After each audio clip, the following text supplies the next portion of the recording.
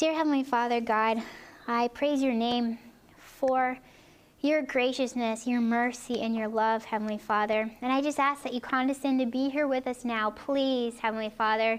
You are looking down on this world. You see us here, but you also see all the other peoples out there, and you know what every single person in this world is dealing with, God. God, I just ask that you give us a passion in our hearts to serve others. That is why we're even here, God, is to serve. Awaken a passion in someone's heart today for this topic, if it's your will, Heavenly Father. Put a ministry idea in their heart. Just guide our talk today. And I just beg you for the Holy Spirit, God, because you know that in and of myself, my heart is desperately wicked. So I just ask that you just speak through me in spite of myself. Give people here an interest. Keep them awake. And may they see the importance of this topic for your glory. Most importantly, may we just work to hasten your coming, Father. We need to go to heaven so all this ridiculousness can end on earth. In Jesus' name, amen. Amen.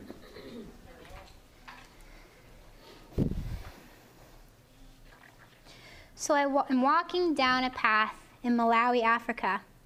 The landscape is absolutely beautiful. The gum trees, their white trunks are gleaming.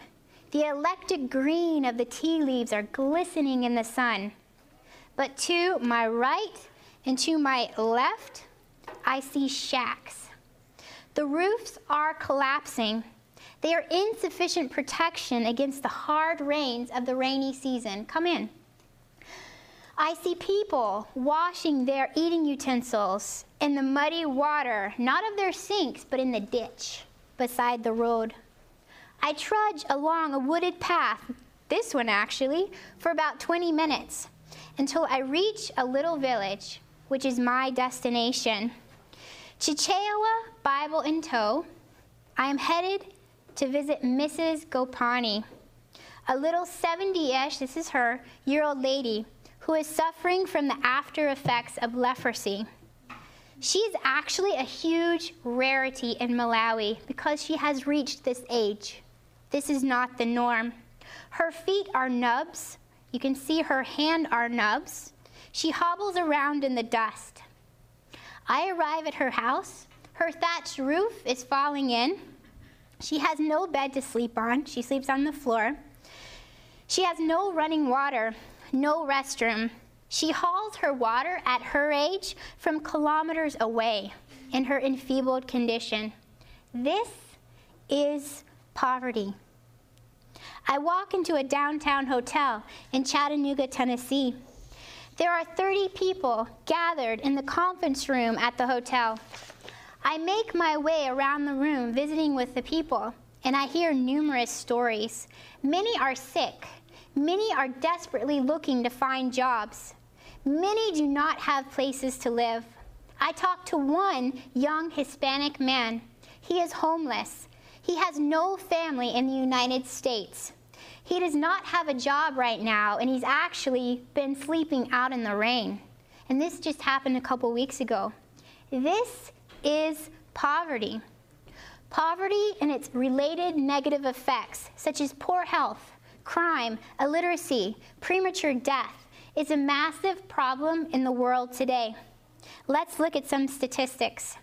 There are 3 billion people living in poverty in the world today. That's about half the world's population. According to UNICEF, about 25,000 children just like this die each day due to poverty. 1 billion children are living in poverty. 1 in 3 children do not have adequate shelter. 1 in 5 children do not have access to safe water. 1 in 7 children have no access to health services when they get sick. This is a picture that I took myself. And this little boy had cerebral malaria. He died the next day. He died the next day. Gets me worked up. Every 30 seconds, another child dies from malaria. So just watch that clock. That's another child dying from malaria, something that can be prevented. But poverty is not just a global phenomenon. It affects the United States as well. And please let's not forget that.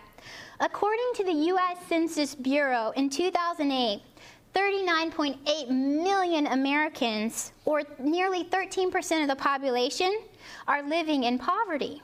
Is that significant? That's significant. This is poverty. And poverty is certainly a world reality. And you might say, as a world problem, isn't the world already doing enough about it? Isn't the U.S. government sending aid to Africa? They're good. Aren't we providing food stamps for people in the United States? Aren't these poor people already taken care of?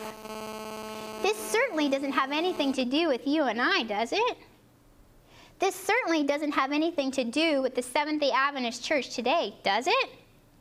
Let's turn to our guidebook, the Bible, and we're going to delve into the spirit of prophecy as well. And we are going to look at poverty and God's people, the divine prescription. First text, Isaiah 58. Isaiah 58, verses 6 to 8. Isaiah 58, verses 6 to 8. Let me set the context of this a little bit. This chapter is talking about fasting, and the Israelites were fasting. However, when they were fasting, they still had hatred in their hearts and strife for one another. And God is saying, no, this is not the type of fast that you should have. This is what a true fast is. So let's read this. This is powerful. Is this not the fast that I have chosen? To loose the bonds of wickedness, to undo what? The heavy burdens, to let the oppressed go free, and that you break every yoke. Is it not to what? Share your bread with the hungry. To share your bread with the hungry, and that you bring to your house who? The poor who are Cast out. So the poor who are cast out. When you see the naked, to do what? Clothe them. And not hide yourself from your own flesh. Then your light shall break forth like the morning. Your healing shall spring forth speedily, and your righteousness shall go before you.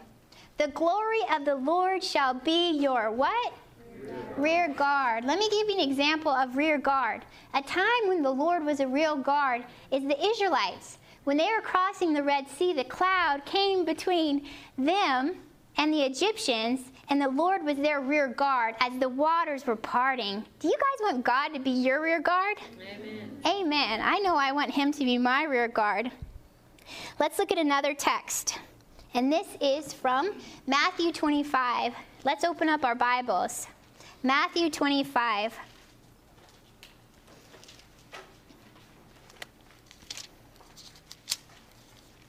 And when you get there, say, I am there. Great. And we're going to be reading verses 33 to 40. Let me set the context a little bit for this as well. So in Matthew 24, you have these signs of the end of the world, right? Matthew 24. And then in Matthew 25, you have the parable of the 10 virgins. Then you have the parable of the talents. And then right after that, you have this. So this is an important teaching. And actually, 2 days later, Jesus dies. So pay close attention. This is one of the last things that he was trying to get across to his disciples. And let's not actually start in verse 33. Let's jump up to verse 31. When the Son of Man comes in his glory, and all the holy angels with him, then he will sit on the throne of his glory. That's going to be powerful, isn't it? Talk about a powerful sight. And all the nations will be gathered before him, and he will separate them one from another, as the shepherd divides his who? Sheep from the goats. Verse 33, and he will set the sheep on what? The right hand, and the goats on the left hand. Then the king will say to those on his right hand, come, you blessed of my Father, inherit the kingdom prepared for you from the foundation of the world. For I was hungry, and you gave me what? Food. I was thirsty, and you did what? Gave me drink. I was a stranger, and what did you do? You took me in. I was naked, and what happened? You clothed me. I was sick, and you visited me. I was in prison, and you what? came to me. Then the righteous will answer him, saying, Lord, when did we see you hungry and feed you, or thirsty and give you drink? When did we see you a stranger and take you in, or naked and clothe you? Or when did we see you sick or in prison and come to you? And the king will answer and say to them, say this with me, assuredly I say to you, and as much as you did it to one of the least of these my brethren, you did it to me. You did it to me. Powerful. Amen? So we have these sheep that were the ones that were serving others. What about the goat? Absolutely the opposite. They were living for themselves. They were living for themselves. But you might say, Mindy, wait a minute. The first text that we read was from the Old Testament, and the second text was during Jesus' time. This was before the church was actually formed. Jesus was perfect. I mean, he was supposed to do this. This does not apply to us, the church today, right? Let's look at another text. Acts 2, verses 44 to 47. See if you can beat me there. Acts 2, verses 44 to 47. When you're there, say amen. So some of you guys beat me.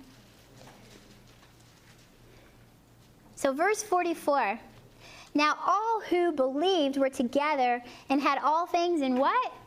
In common, and sold their possessions and goods and divided them among all as anyone had need.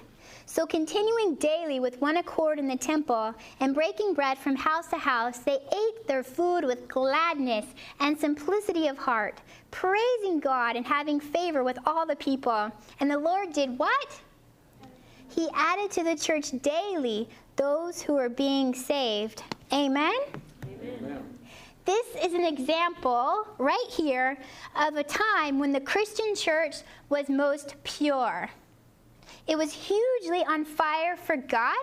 It was hugely on fire with love for fellow man. I think we would do well to follow this example. Amen? But we have a huge obstacle to overcome. Huge. Selfishness. Do you guys struggle with this? I know I struggle with this every day. Selfishness and self-love. Look at this quote. It's powerful. Review and Herald, 1894.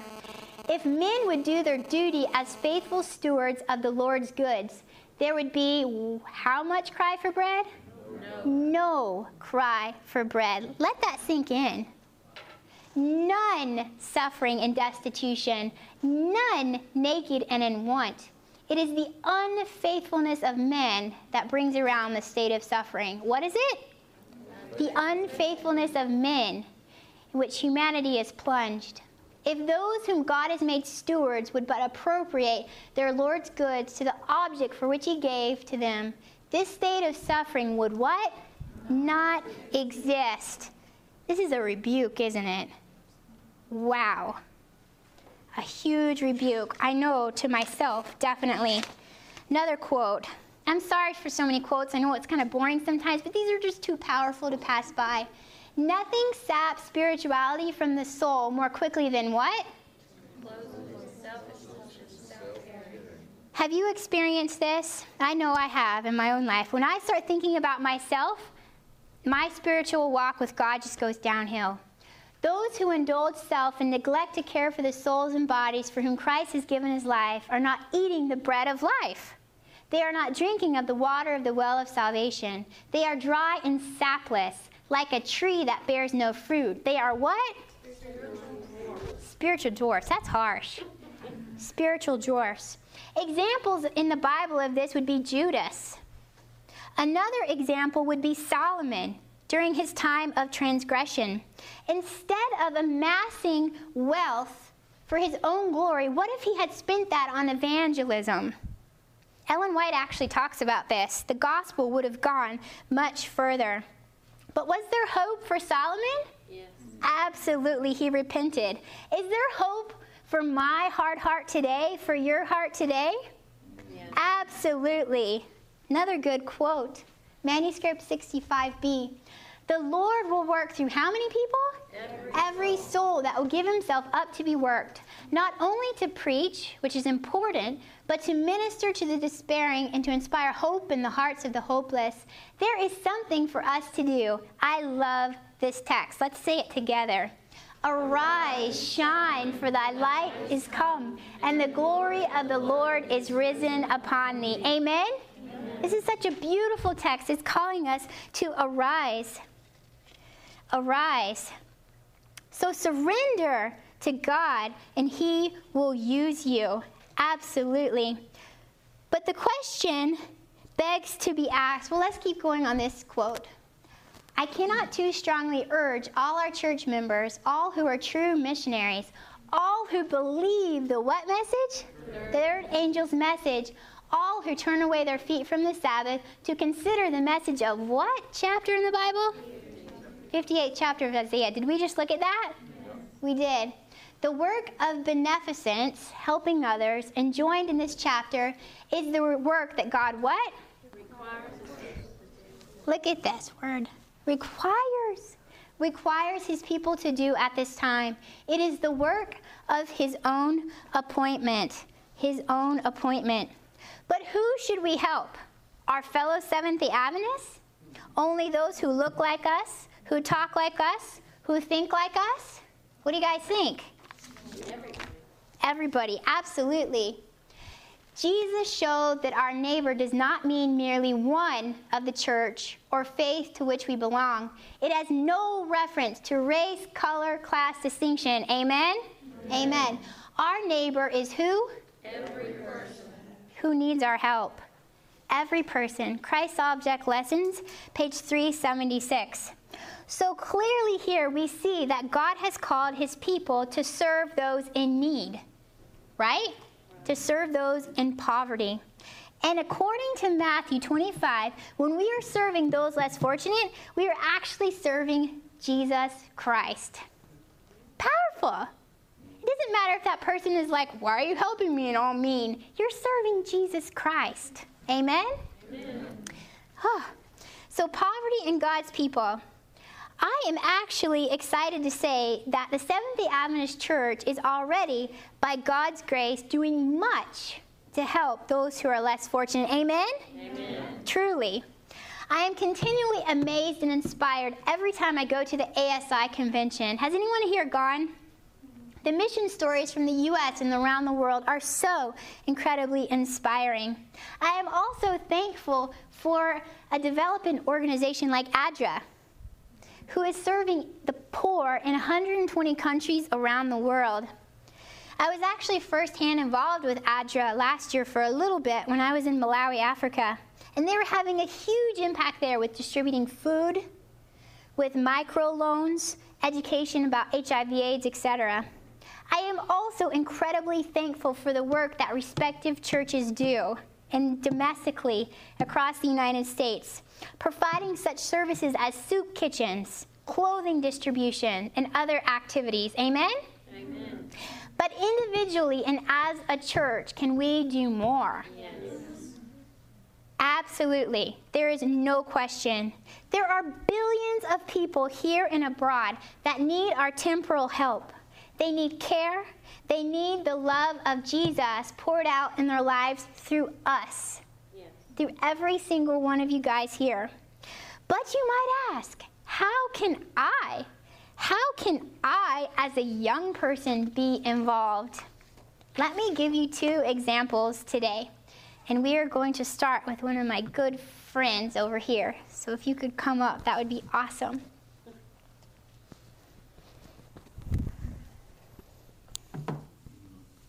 Not yet, just a second. Thank you, though. Okay, so what is your name and how old are you? My name's Elise Harbolt, and I'm 21. Okay, so what are you doing right now? Are you working? Are you studying? I'm a student here at Southern, and I'm studying nursing and nutrition. Okay. So I have heard that you have been working in a service project downtown. How did you get involved in that? You're working with the less fortunate. A couple years ago, I was able to go to Arise It's like a missionary college, and I learned a lot about how to do Bible work, and how we're all supposed to be missionaries, and so I left really wanting to be involved with mission work, but I didn't exactly know what my specific calling was or anything. And then I ended up coming back to Southern, and I found out that a lot of students during that last year had started a project called the Patton Project, and I have some pictures here. Patton Towers is a big building downtown, and it used to be called Hotel Patton. It was one of the fanciest hotels in the South, and presidents and important people would stay there when they came to Chattanooga. Here we go. And I'm holding this because we're recording it on Audioverse. So. Oh, there we go. Okay, so here you see Patton Towers, this big building, right in the heart of downtown Chattanooga, and there's about 250 people who live there. But now it's a building full of people who are broken, people with lots of different needs. Most people there are on government disability or very poor, or the government helps to fund their stay there.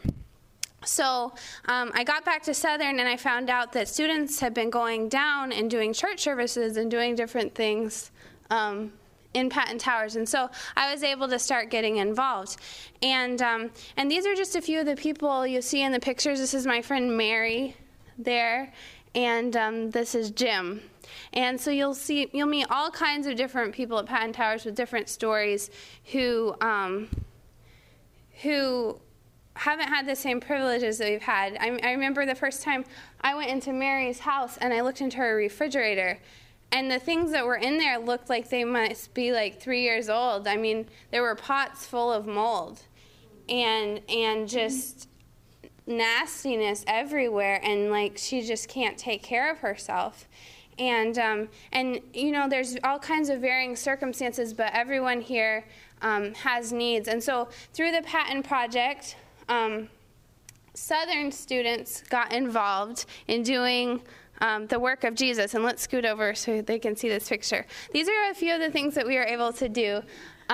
We had Patton Church on Sabbath afternoons. After we'd go to church around here, the students would go down and we'd put on a big church service and go all throughout the building. There's 11 floors, and knock on the doors and say, hey, come down to church. And then we had Patluck, which is like potluck. And we had 40 or 50 of them sign up for personal Bible studies. And so we would have Southern students all through the week going down and giving Bible studies.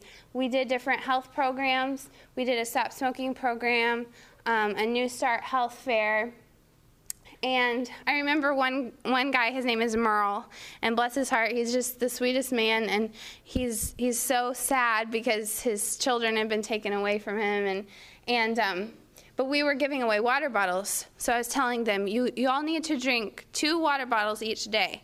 And they're like, oh, they didn't know that they were supposed to drink 8 cups of water. And how many of us, we know that, but we just don't. And so he's like, okay. And then I saw him a week or 2 later, and he says, I've been drinking my bottles, and I feel so much better. And that was just so rewarding, something that simple that any of us could do could make such an impact in someone's life. We did a lot of friendship evangelism. We took a trip to the zoo, we took a trip to the aquarium, and a lot of places downtown would give us discounts.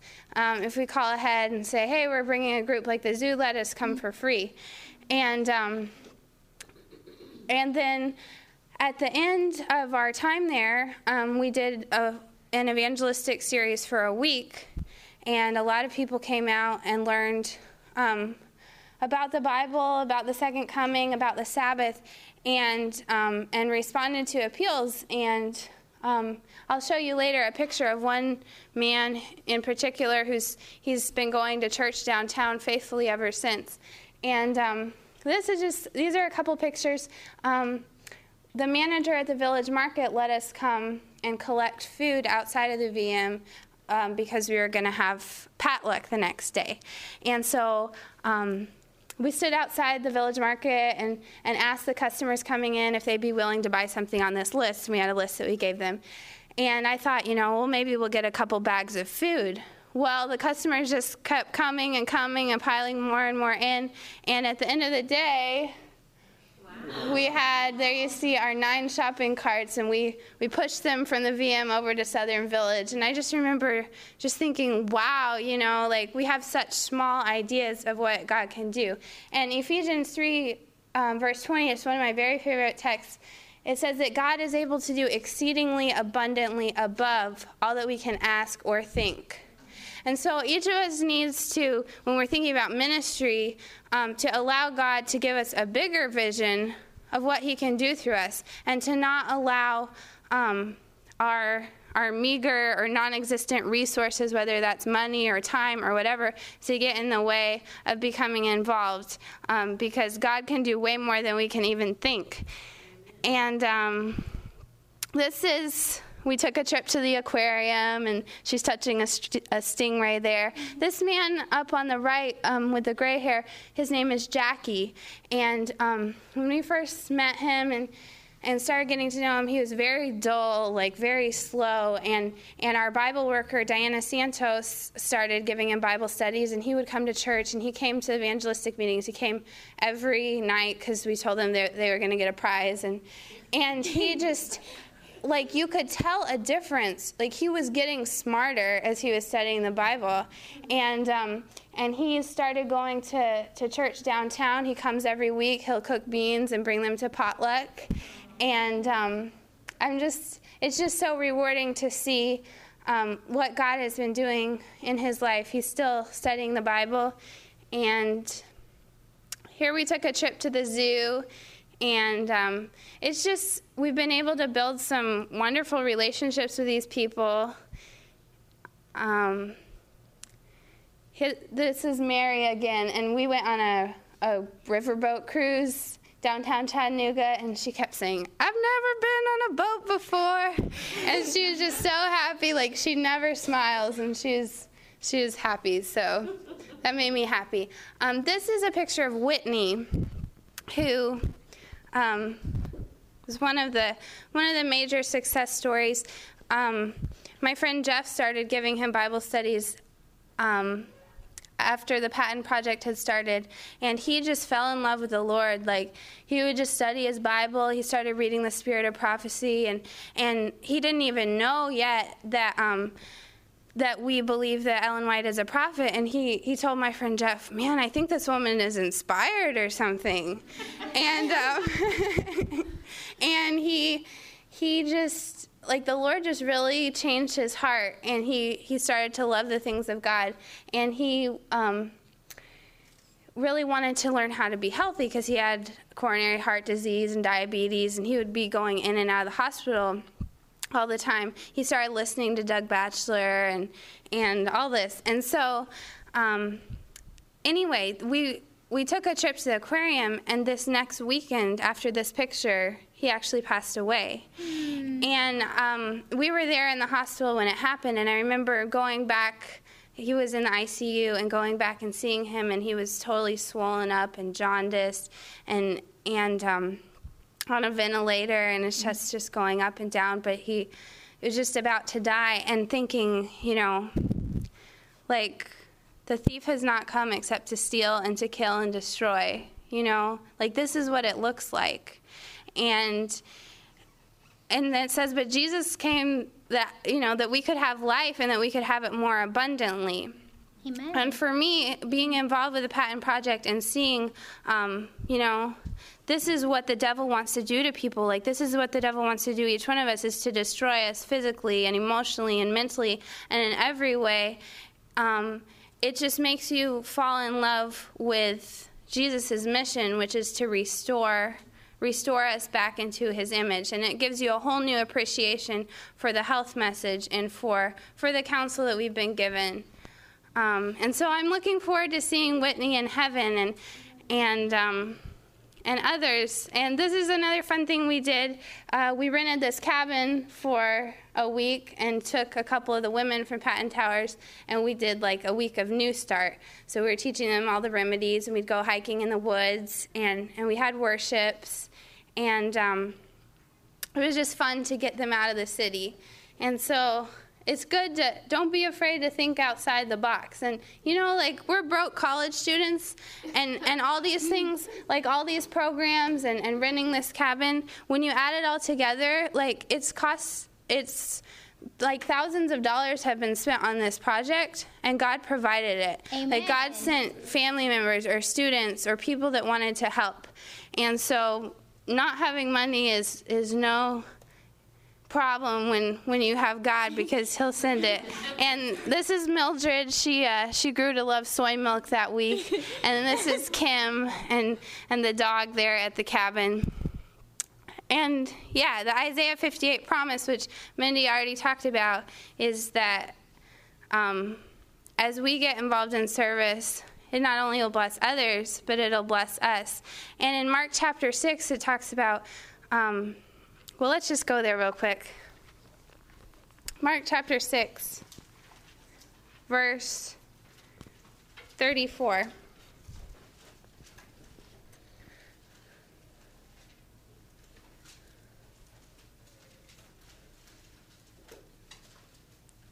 Mark 6:34, it's talking about Jesus. When he went ashore, he saw a great crowd, and he had compassion on them. What did he have? Compassion. And so often these people downtown, no one has compassion on them. They're the kind of people that, you know, when a family is driving through the city, they lock the doors and they hurry and they say, don't talk to that person. And I'm glad that Jesus has compassion on people. And I'm glad that Jesus has compassion on us, whether we're poor, whether we're rich. Jesus has compassion on everyone. And then after it says that he saw them, he had compassion on them, the disciples recognized a problem. Because Jesus had begun to teach the people. So the disciples recognized a problem, that they didn't have anything to eat. And they said, send them away to get food. And verse 37, but he answered them, you give them something to eat. You give them something to eat. And we recognize there's such a need in the world. There's such a need for homeless people, for people in every walk of life and in every circumstance. And Jesus has compassion. And instead of just standing around and saying, well, there's a need, we need to come to God and tell him about it. And then he says, you give them something to eat. You do something about the need. And so then the story goes on to where God took something very small and made it multiply to take care of the needs not only of the people there, but of the disciples. And I love verse 42. It says, and they all ate and were satisfied. And so all these issues, all these problems that we talk about, Jesus has solutions for them, and Jesus wants to use us. And as we get involved in his service, we will also be satisfied. Amen. Thank you so much, Elise, for that. So last year they worked in Patton Towers, and now she's doing another project, Grace in Action. But I'm going to bring up Luther. Thank you so much. So this is an example about something being done by a young person in the U.S. So now let's bring up Luther and see what he's up to these days.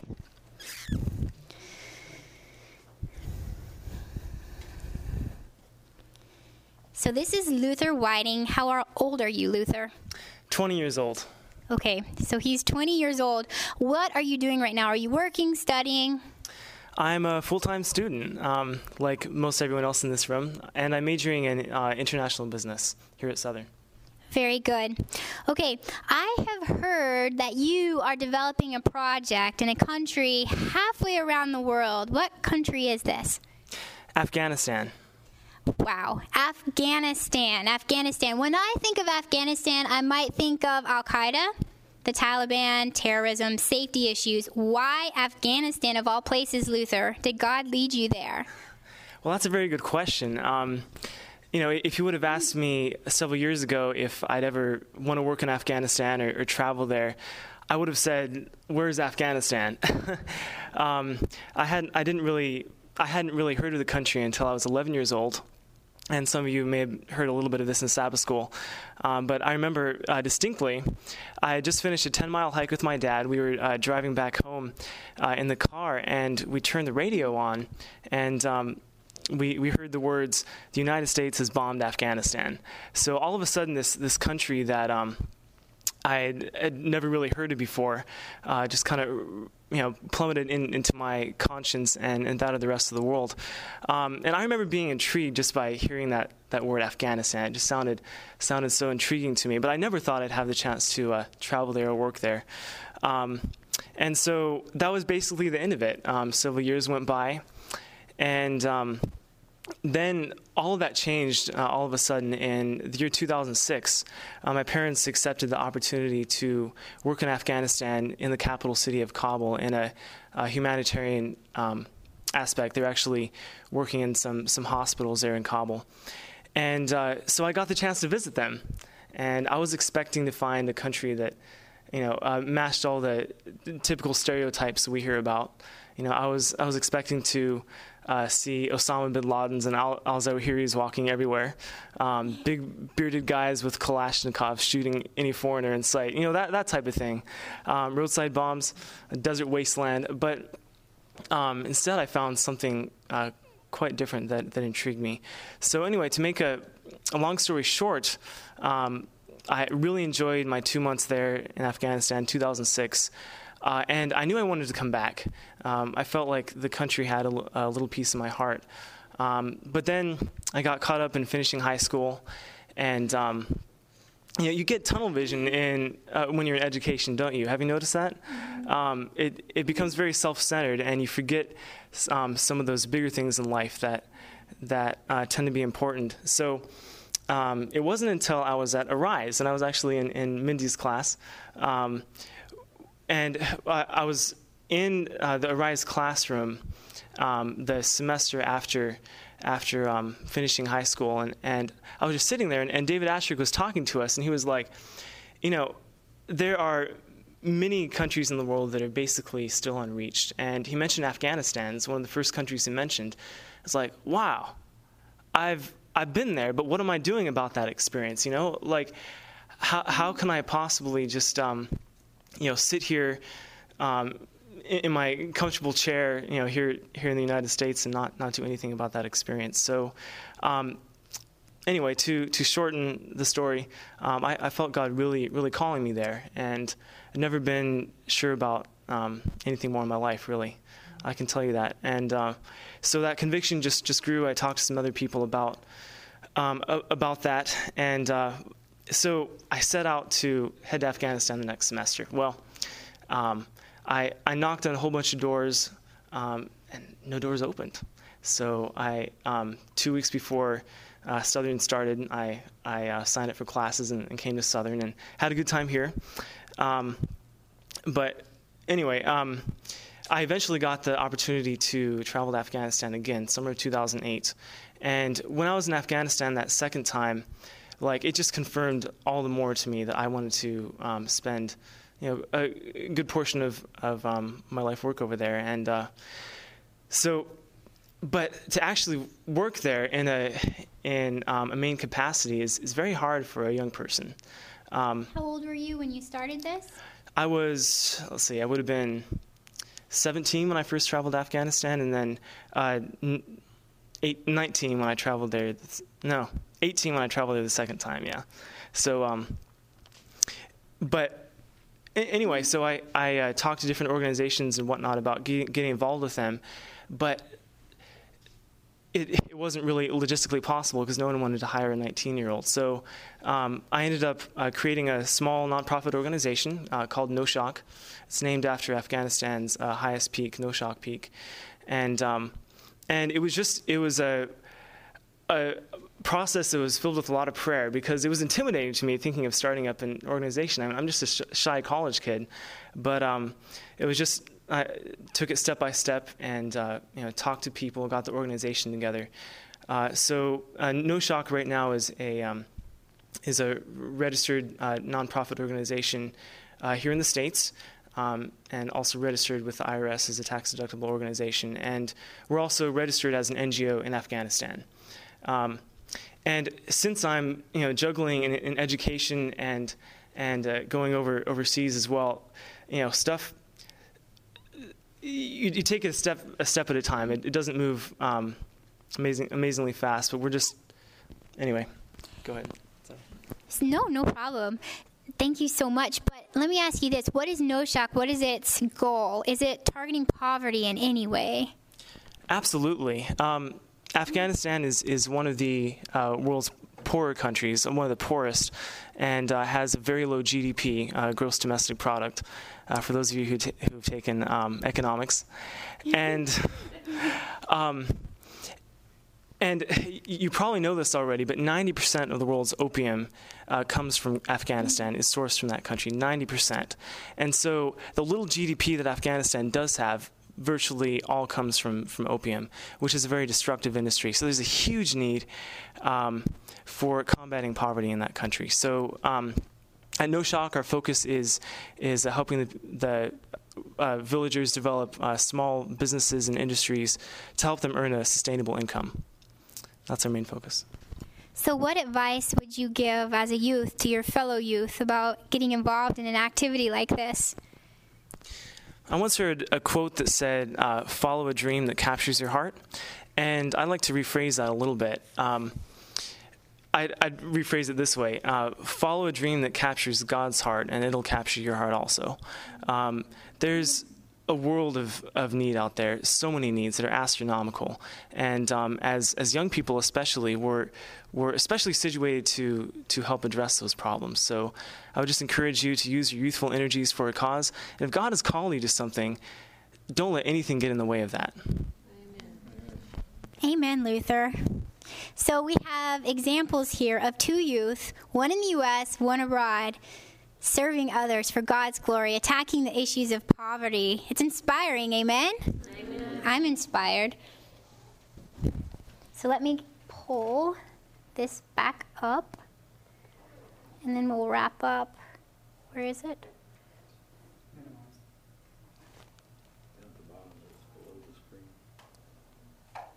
Here? No.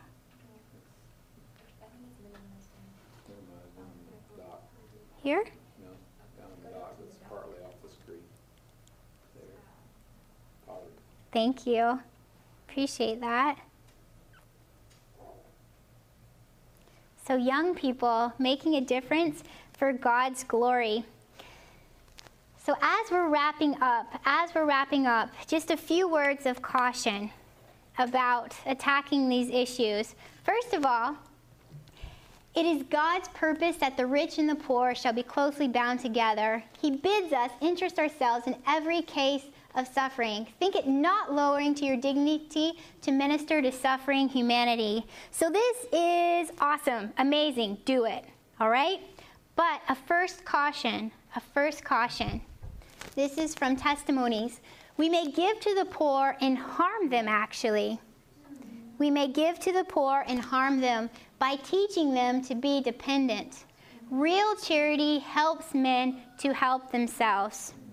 And I think a good example of this is what Elise and Luther are doing. They're helping people to establish businesses, to start thinking about religious things, helping them to help themselves. So education falls into this. Job training falls into this. Developing practical skills falls into this. A second caution.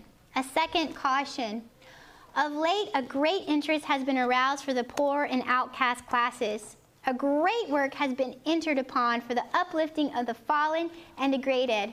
This in itself is what? It's a good work. But Christ preached the gospel to the poor, amen, but he did not confine his labors to this class. He worked for all who would hear his word, not only the publican and the outcast, but the rich and cultivated Pharisee, the Jewish nobleman, the centurion, etc. So yes, it's an important work. We need to enable them to develop skills, but we can't forget the rest of the world, right? So this is important to remember, definitely. So in conclusion, I walk the halls of Malamulo Hospital. I look at the children in the hospital beds. Many are emaciated.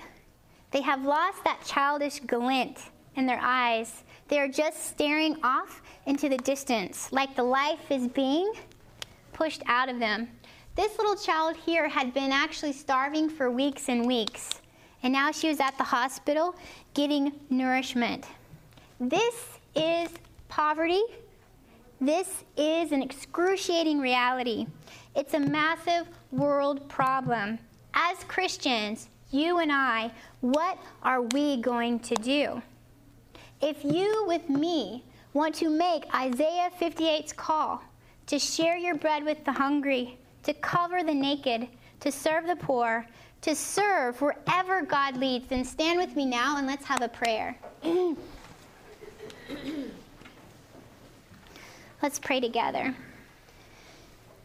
Dear Heavenly Father God, I just thank you for the opportunity to study more with all the individuals here about the topic of poverty. God, open our eyes that we might see, open our ears that we might hear. May we be not so wrapped up in our own reality that we forget what's happening in the world around us. Lord God, there are people here. I don't know how you're speaking to their hearts. I don't know the plans that you have for them. But I know that you have a plan to give them a hope and a future. And I just ask that you impress upon their minds the way that they should go. And I just ask that you enable your church to arise and shine and reach out to all people, especially those who are poor, Heavenly Father. May we reach out to them, God, please. And God, just come soon. In Jesus' name, amen. This media was brought to you by Audioverse, a website dedicated to spreading God's Word through free sermon audio and much more.